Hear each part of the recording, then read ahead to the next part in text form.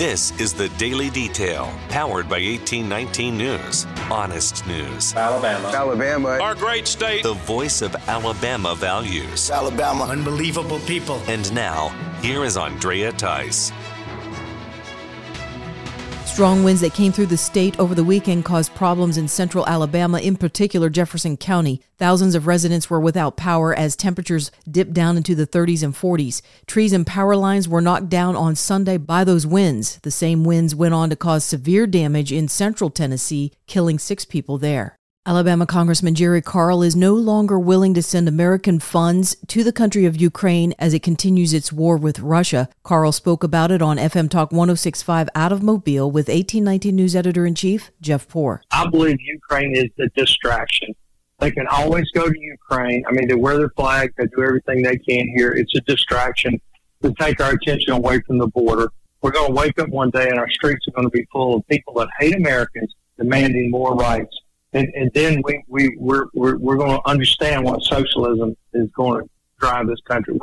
We've got to stop it at the border. We have no other choice. We want Ukraine to win, no doubt, but at what cost? We cannot give them America to win it. A report from the American Medical Association is showing a drop in the number of opioid prescriptions here in the state of Alabama. The trend has been moving downward between the years 2012 and 2022. The American Medical Association has been advising physicians to not make a prescription of opioids the first and only solution to pain management, since addiction to opioids has caused a lot of death and detriment to life. The president of the AMA, Dr. George Koulianos, recommends non-steroidal pain medication, physical therapy, exercise, and changes to diet as better ways to manage pain. A third person has now been arrested in the drive-by shooting where a stray bullet went into a home and killed a 9-year-old girl. Kaylee Knight was sleeping on the couch at that home in West Mobile when the shooting broke out. Mobile police say that the girl's 16-year-old brother was likely the target of that shooting. Now 18-year-old Darius Lucky Jr. has been arrested and charged with murder. Police also arrested 19-year-old Tyrone Williams and 22-year-old Ariel Curie and charged them with murder as well. Mobile Police Chief Paul Prine says the shooting could be gang-related. Be sure and check out the 1819 News podcast as 1819 News CEO Brian Dawson sits down and talks with State Auditor Andrew Sorrell as he details out his very first experience getting into politics. My parents were not very political. They've always been a voter, never missed an election kind of people, raised us to vote. As soon as we turn 18, go register to vote. We expect you to go vote. Primaries, generals, municipal elections, everything. Your duty is to vote. So that's how we were raised. But it wasn't like my parents were grooming me to run for political office. I mean, thought never crossed their mind. But when I was working my textbook business, I would sit in my parents' screened porch. We had a little air conditioner in there, and I would be listing books on Amazon, and we stored them in a shed out in the backyard. And out of just like boredom, I turned on the radio. And who do I listen to? Glenn Beck, Rush Limbaugh, Sean Hannity, Mark Levin. Dave Ramsey was on. I mean, I would listen to talk radio all day long. And it started to kind of help shape my political philosophy. So then I wasn't just voting Republican because I was a Christian. I was voting Republican because I understood a whole more wide breadth of issues. Now, at the time, most of the emphasis was on federal politics.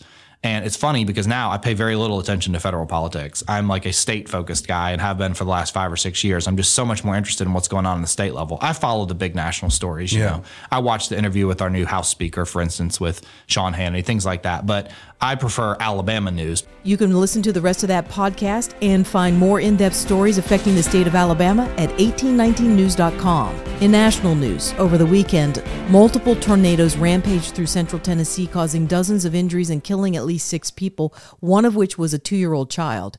3 of those fatalities were living in a mobile home park when one of those mobile homes was blown off the ground only to land on the trailer next door. 23 people had to be hospitalized in Montgomery County, Tennessee. Thousands of residents were also without power and experienced property damage as well as debris from those powerful twisters.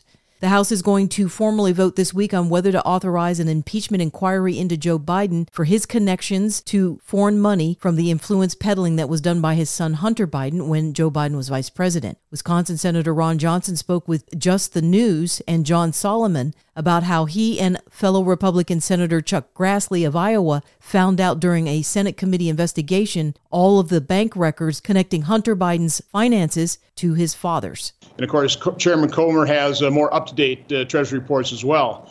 But we found 6 of the Treasury reports on Hunter Biden, listing his suspicious activities. The money flows in those reports are over $12 million. Now, there might be double counting in there. You just don't really know exactly what the activity is. I mean, these reports are really meant to obviously raise awareness to prompt further investigation, which, of course, this Department of Justice, FBI, I don't think did a honest job of doing. But it does point out, what's suspicious about them, and there are terms like money laundering, human trafficking. That's why these transactions raise suspicion. And I mean, Hunter Biden has dozens and dozens and dozens of these Treasury reports that are concerned about suspicious activities he's undertaking in terms of money transfers. I mean, this is, again, it just underscores and confirms the criminal nature, the corrupt nature of Biden Family Inc. Hunter Biden, he's almost a 50-year-old man at this point in time with these suspicious activities. Generally, when you're 50 years old and you're running businesses, these businesses are actually substantial enough that they might have their own address. But not Hunter Biden's businesses. Again, this labyrinth of companies designed for money laundering, but they don't have their own address. Hunter Biden has to use his daddy's address. I mean, to me, that's a grotesque revelation as well. The civil fraud trial occurring in New York City against Donald Trump will be continuing this weekend, likely wrapping up without Trump retaking the witness stand before the closing statements are made by his defense team. The former president said on Sunday that he will no longer take to the witness stand in this trial after he's already done so. Trump says he and his attorneys have very successfully and conclusively testified and presented facts in this case that reveal that the New York State Attorney General Letitia James and the judge, Arthur Engoron, are taking part in election interference and a rigged trial against him. Trump cited the witnesses that have already taken the stand on his behalf, world-renowned experts, bank insurance executives, real estate professionals, and others. Trump says he has nothing more to say to the case other than it's a total witch hunt and election interference.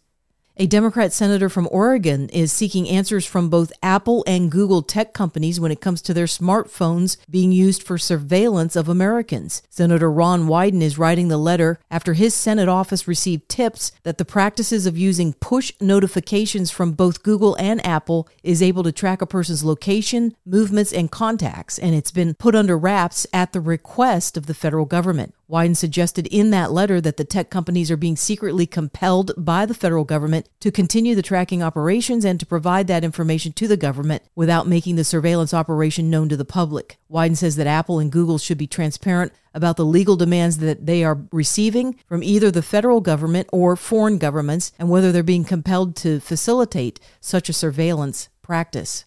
Florida Surgeon General Dr. Joseph Ladapo is following up on recent reports from other scientists that found DNA fragments in the COVID-19 vaccine liquid. Ladapo has now sent a letter to the Commissioner of the U.S. Food and Drug Administration after he met with the Florida Public Health Integrity Committee to discuss the whole issue. The letter addresses the fragments of DNA found in both Pfizer and Moderna's vaccines. Ladapo writes in that letter that the FDA's refusal to acknowledge the risks that are associated with the mRNA vaccine, along with deceptively telling the American people that it's completely safe, has caused only mistrust to grow regarding the American healthcare system. Ladapo also said that the corroborating evidence of adverse effects, deaths, and now the DNA and the lipid nanoparticles should compel the FDA to take action and be transparent with the American people. You're listening to The Daily Detail from 1819 News. If you are enjoying The Daily Detail and want to make sure that these reports come up easily on your smartphone, then be sure to hit the subscribe or follow button on whatever podcasting app you are using. It's usually on the main page of The Daily Detail. That could be on Spotify, Apple Podcasts, Podbeam, or some other app. And also be sure to visit 1819 News for more reliable, up-to-date information on what's going on around here in Alabama. You can also join 1819 News by becoming a member, which will get you exclusive content as well as 1819 merchandise. You can visit 1819news.com/membership to learn more. I'm Andrea Tice. I'll be back again tomorrow. I look forward to updating you then. Alabama. Our great state. Alabama. Of Alabama. This has been The Daily Detail. For more up-to-date news, go to 1819news.com, where you'll find honest news and Alabama values.